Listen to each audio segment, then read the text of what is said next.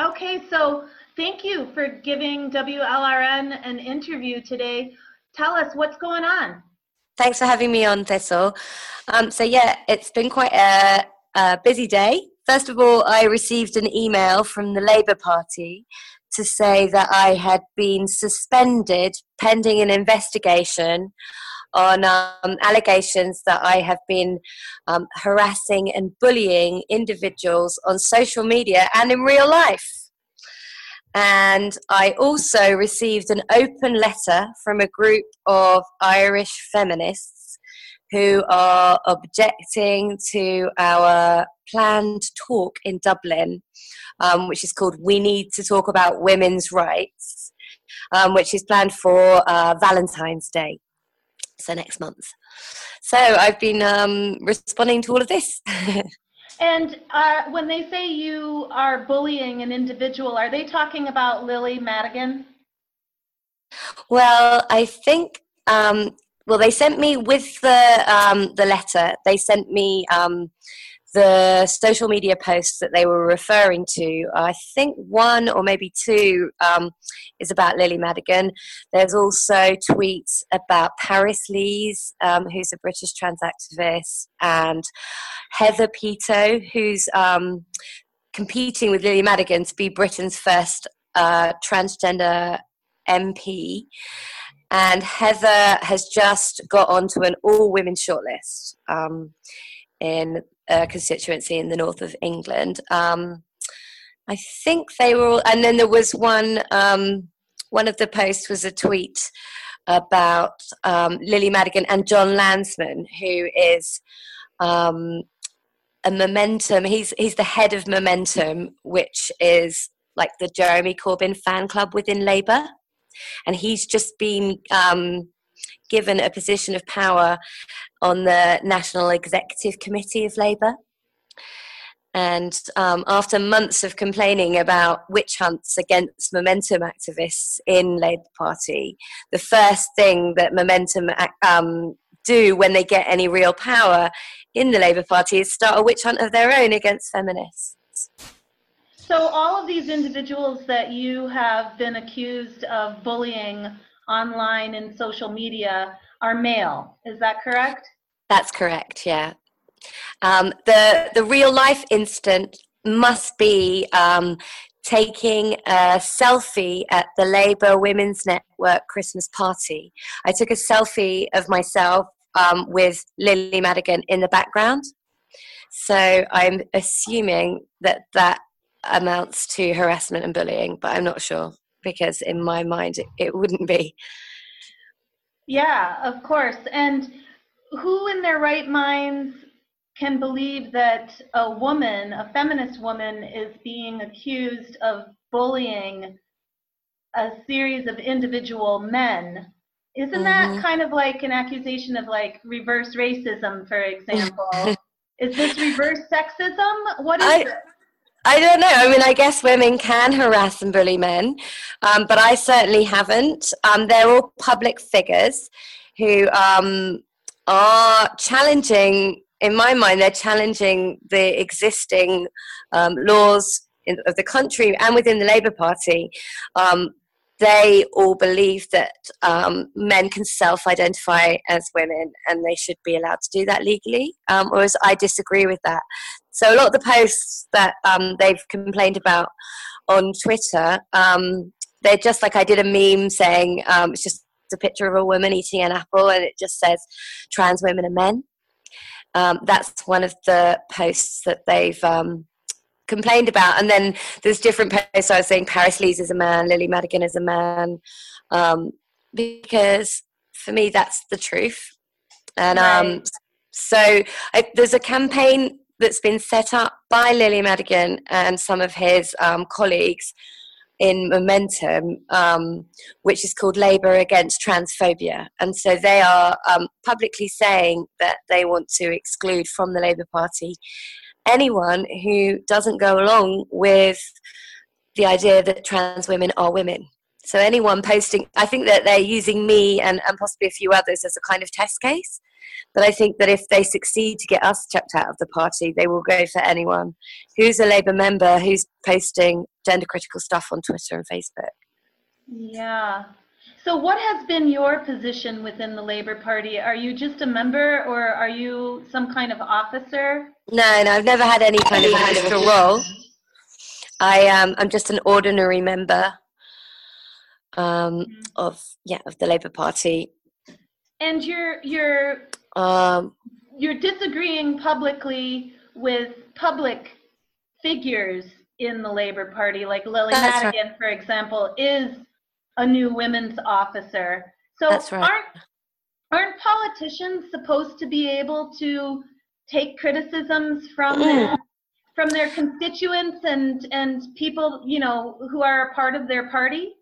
Exactly. If you look at all the female MPs receive so much abuse and harassment from people on Twitter. I think something like half of the misogynist tweets in Britain, well, something like this, was sent to Diane Abbott, who's a senior black female politician within the Labour Party, and she just gets constant abuse. If you look at the tweets, which I can send you, which I'm being called up on, I'm not personally attacking or harassing or bullying these individuals. I'm just pointing out that, in my opinion, they're male. It's as simple as that. You know, as far as, you know, the taking the selfie, as far as I knew, it was okay to take a selfie with famous politicians in the background. I thought that was kind of part of their job. Exactly. I'm also the reason I think it's come to a head right now is because I'm a signatory on a crowdfunder, which has been set up by a woman called Jennifer James, who's a women's officer in the Labour Party. And she has set up a GoFundMe to raise money to have a legal challenge with the Labour Party about their policy on self-IDing for women's roles in the party. So the all-women shortlist, the women's officers, and, for example, a programme that's been set up for women called the Jo Cox programme, which helps women get ahead in politics, which was set up under the name of a murdered female MP who was murdered 2 years ago. Yes, and all of these people that you're being accused of targeting and bullying are male, is that correct? That's correct, yeah.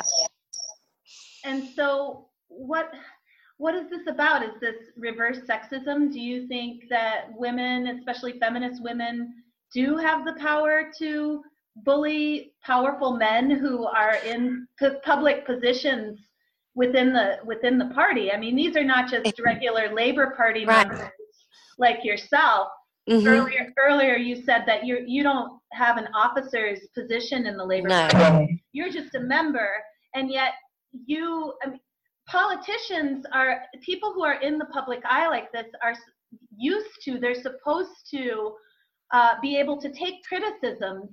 And that's right. Yes, and from what I can gather in looking at these tweets, you're just disagreeing with them about the Gender Recognition Act and who can say that they're male or female. You believe that men are men, biologically speaking, and women are women, biologically speaking. That's your position. That's right. And you're expressing that, and that's being taken as bullying. Yeah, that's right. I think politicians should be able to take criticism, and I think we have to be able to name men as men. I think if we allow men to self-ID, it effectively completely erases all women's rights and protections. If we don't maintain sex as a protected category. If men can just self-ID as women, then the whole category is meaningless. I think that's especially true within the Labour Party, where we have these programmes that are set up to balance the inequality between the number of male and female MPs and other roles within the party. So we've got the all-women shortlist to increase the number of female MPs. We have a women's officer in every constituency to address the particular needs of women in that area.